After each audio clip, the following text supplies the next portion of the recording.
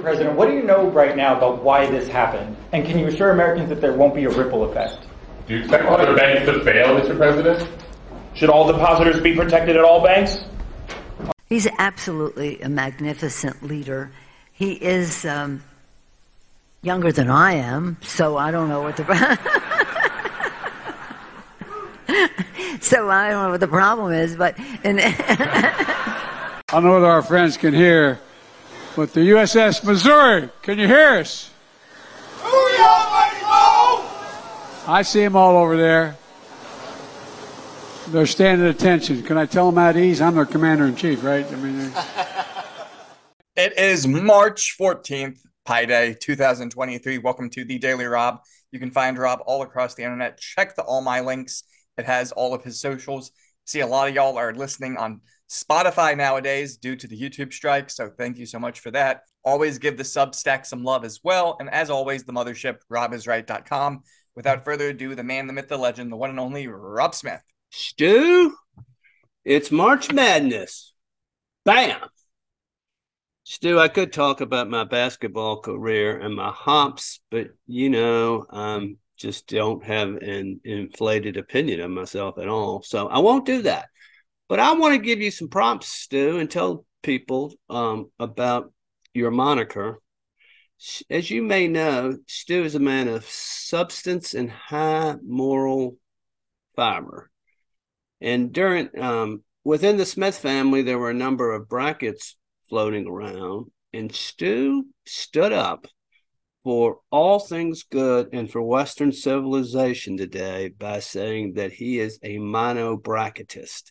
Oh, no. And I agree with Stu. You don't play 6 or 7 brackets at the same time.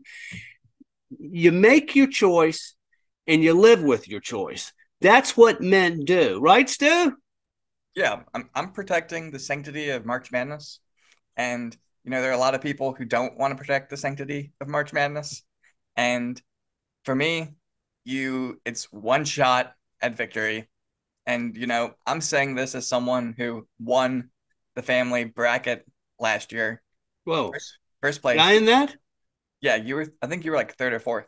Well, no. But it was. I think who has to rub it in my face? Sorry. Jesus Christ! Here we are in public, and you're just smearing it all over me. But there was the one family member who has 5 brackets this year is the one who got last place, and it's just telling. It really. Might we also say that this person is a let's say not anywhere near as conservative as we are? She definitely is not. It's just this woke entitlement. Well, if I get it wrong on the first bracket, maybe I can get a second and a third and a fourth and a fifth chance. No, it's not the way it works. You make a decision and you live with your decision, right, Steph? That's how I feel about it. That's right. I had Michigan State going really far last year. They didn't get far at all. But, I was right about Villanova. And so I was able to win in the end. But, it was down to the wire. I did a little research on this, too, and George Washington, James Madison, James Monroe, all the early Virginians, all of the founding fathers, they too were mono-bracketists. I interrupted George Washington bawling, and I regret it. Before we get to the big stories of today, I want to tell you about Newark, New Jersey, which is run by this mayor named Haas Baraka. These people are so stupid. It's just incredible. Newark signed a sister city agreement where they were going to have cultural trade with this entity. The name of the entity is the United States of Caleza, which doesn't really sound like a city, but they signed this thing. They had a big ceremony about it and everything, and they were all patting themselves on the back. The mayor made a big speech about, hoping they could better each other, blah, blah, blah. A lot of kumbaya, a lot of woke nonsense. The United States of Caleza doesn't exist, as I'm sure all Rob is right listeners know.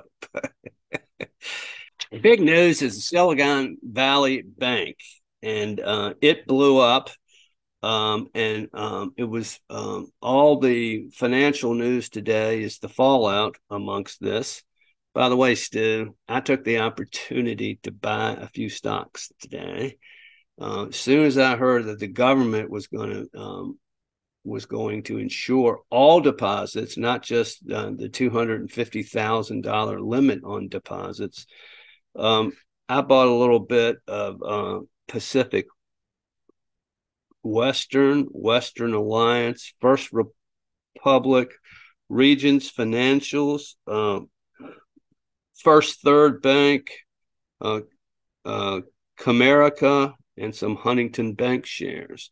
When it dipped and I saw that they had higher dividends than they usually do and a strong balance sheet, you got to act, Stu. You got to pounce. But, unfortunately, a lot of people who don't deserve to make money are making money off of this. The government has decided they're going to bail out all these people in Silicon Valley. Why do you think that is? Because they're in bed with them. These are the same people who censor your speech. So all of their deposits are going to be protected. And one has to ask, here they were, they got an A rating from the feds as to their financial security. All these super smart people in Silicon Valley put tons of money in this bank. Does nobody look at the balance sheet? What was going on is they were heavily concentrated and leveraged in tech stocks. Well, as the tech stocks went down and they were paying a minuscule dividend, Fed funds rates go up. And again, that's another mistake of our government in the sense that inflation is a result of not enough capital going to work. It has nothing to do with what the Fed is doing. The Fed is making things much worse. You want to bring prices down. You have a dynamic economy. What the experts, again, think at the Fed is that you have to slow the economy down to bring prices in line. And that is the absolute 180 degrees wrong answer. One of the entities that's being bailed out in this is a Chinese venture capital fund that has apparently significant deposits in the bank. And I heard today that HSBC has bought the UK version of Silicon Valley Bank. Stu, what do you think about all this? Well, I don't like the gaslighting. So the news of this broke Friday morning, and, we go into the weekend kind of worrying that is there going to be a big bank collapse on Monday morning? And Janet Yellen came out, I think, on Saturday and said they weren't going to bail out Silicon Valley Bank itself, but they would, make sure that people got their money back. And then the gaslighting came of, if we don't bail out the bank, what about all the moms on Etsy who make all their money through Silicon Valley Bank? And, we're going to have a new Great Depression Monday morning if we don't bail out. And it's gross. Ackman has already said that the government's got to step in here and actually do a bailout. Your taxpayer dollars to bail out the elites in Silicon Valley who don't give a crap about you, who deplatform you, who look down their nose at you, who laugh at you when they're making all their stock options and all their warrants, everything kicks in. Your betters, all these arrogant, digital nomads, right? That just sit there and mock and ridicule everything you stand for. Well, now they ain't mocking and ridiculing. They're going to come to the deplorables like they always do, like they did back in 2008. And here's the thing. They're going to have to prove the case of the contagion that's just going to spread, or if it's just not systemic in the fact that these banks and these financial institutions have not been properly managed. It looks like First Republic Bank, people are talking about it already. I think the stock down 60%. It's just like education, where the government takes over. You're required to send your kids to shitty schools, and people abdicate their right their responsibility to educate their own children. All these venture funds in Silicon Valley should have been looking at the balance sheet of the bank. It's called personal responsibility. And when you abdicate your responsibility to a bunch of nitwits who run the government, who gave it an A rating, this is what you get. And people ought to pay the price for their own negligence. And then in the future, banks will be run much more soundly, because not only will shareholders be looking at the books, but depositors will too. And as long as you bail folks out, you're going to have to bail out lots and lots and lots of folks who know that they can take incredible risks, because the federal government is going to come in and save their asses. Yeah. It ain't right. And then, so many people affiliated with the Silicon Valley Bank gave themselves a massive raise and bonuses right before they all went under too. And 90% of them give to what Democratic? I mean, oops, I gave it away too. Yeah. You know what I was going to say. And then just one more thing about this, Salon had an article today where they said that Republicans falsely blame woke ideology for SVB collapse. That's linked to Trump era deregulation. And obviously, deregulation can reach a point where it's negatively impacting things. But the article failed to mention that in 2022, there was no chief risk officer working at SVB. And, so that point is completely ignored.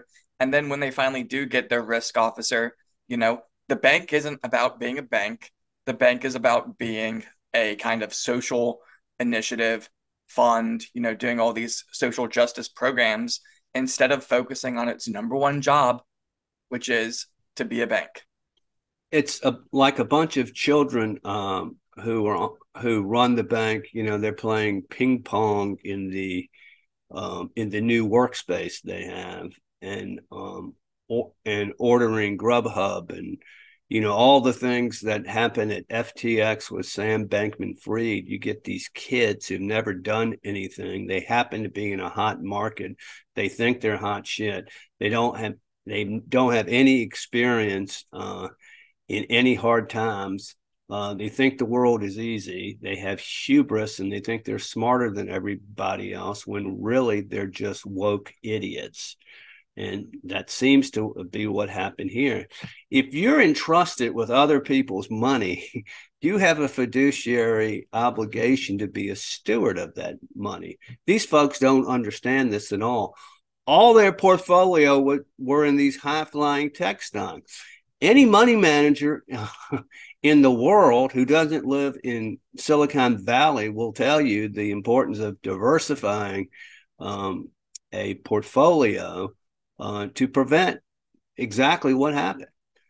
They could have prevented this. They could have had greater rules on deposit withdrawals. They could have seen this, but they didn't, because they're too busy telling everybody who they should hire and how great it is to cut your penis off and become a girl.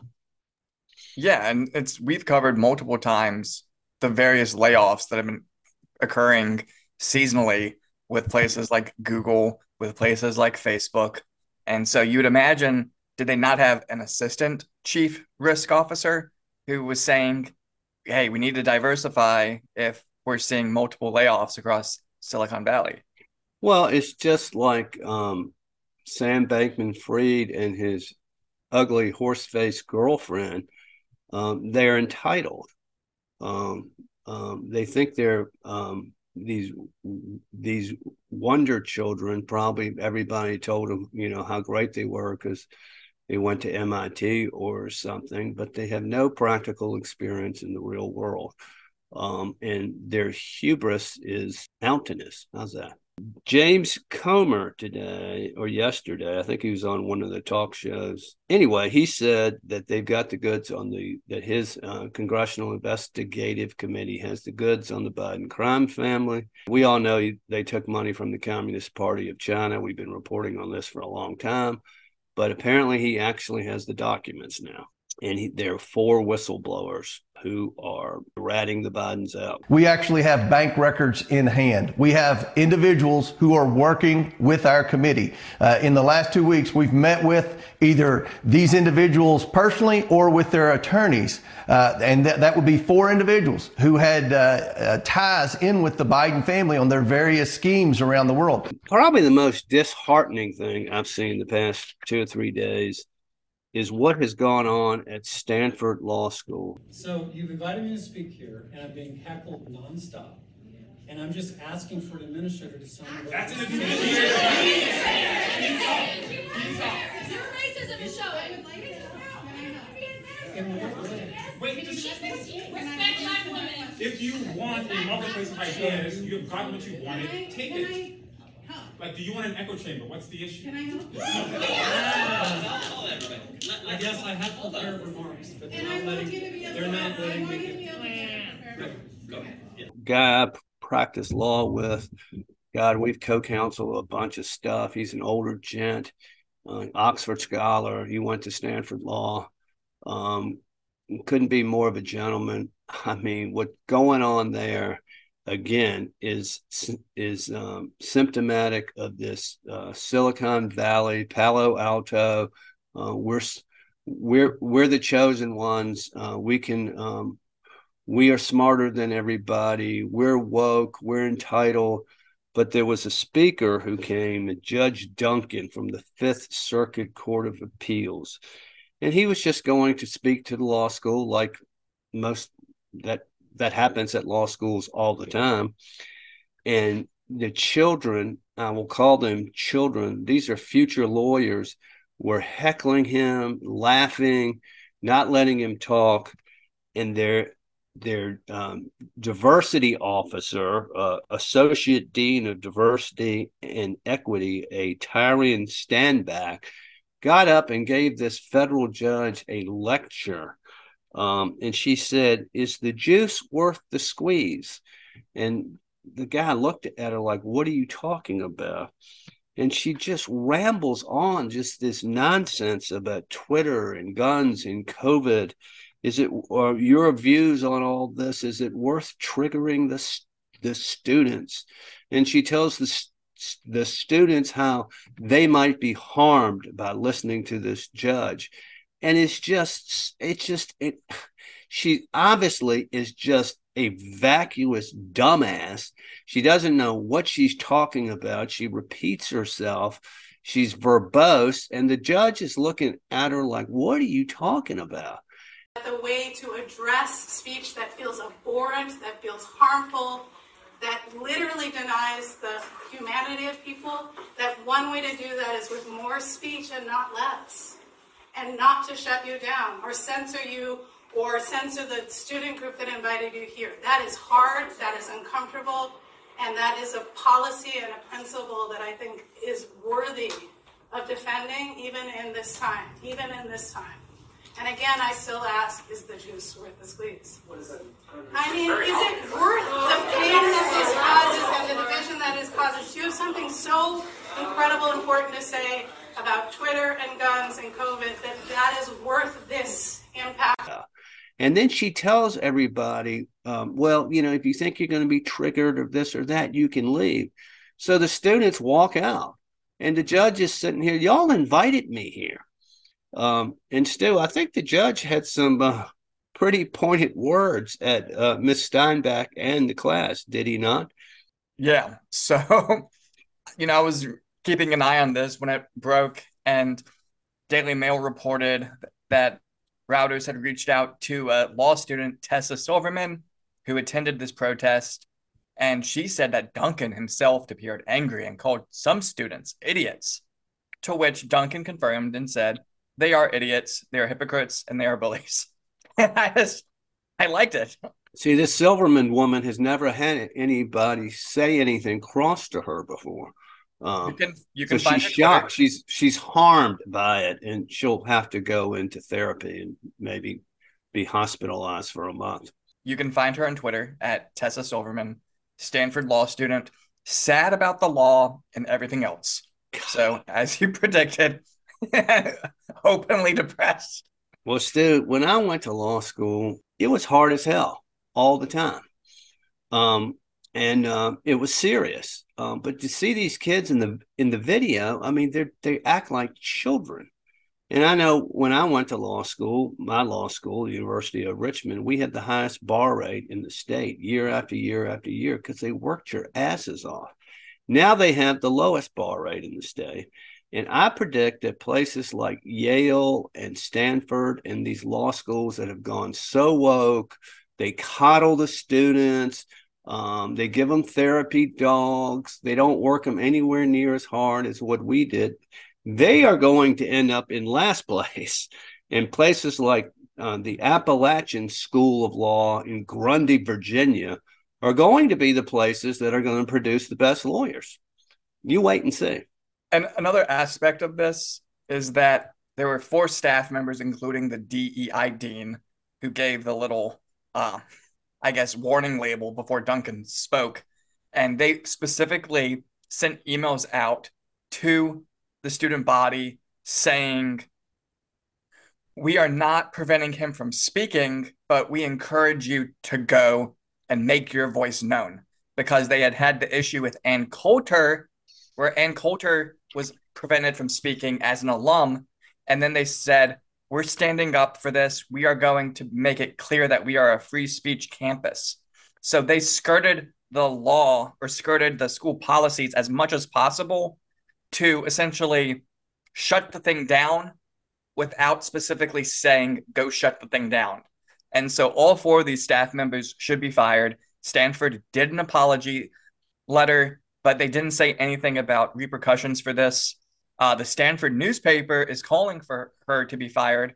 And, I checked through the Stanford Law School Twitter. They didn't even promote the event. They promoted other winter seminar series like Matthew Ginskow speaking, but they never had any advertisement for this thing. They knew it was dead on arrival. You can look at the Stanford Law Twitter and you can see things talking about, how we can interact with Chinese legal systems, DEI stuff, diversity, equity, and inclusion research with Norm Spalding, who is a Stanford Law School professor, medical stuff. And so it's clear that this was a very isolated event, even though they claim to be free speech. And they still couldn't even allow it to be a little isolated event. It's embarrassing and disheartening, but these folks will never succeed in the law if they can't hear another opinion and make a rational argument. All right, Stu. Oh, I have an article out on Real Clear Markets today. Take a look at it. And remember, folks, be like Stu and be a monobracketist. Absolutely. That's the fun of March Madness, is that your bracket could be busted day one, and it's just the roll of the draw. Right. You got to stand for some. What's that old country song? You have to stand for something or you'll fall for anything. You take a stand, you vote for the team. If you lose, you lose, but at least you did it with honor. Absolutely. I think that's a good note to end on. All right, Stu. All right. Later. Bye. You got to stand for something or you'll fall for anything.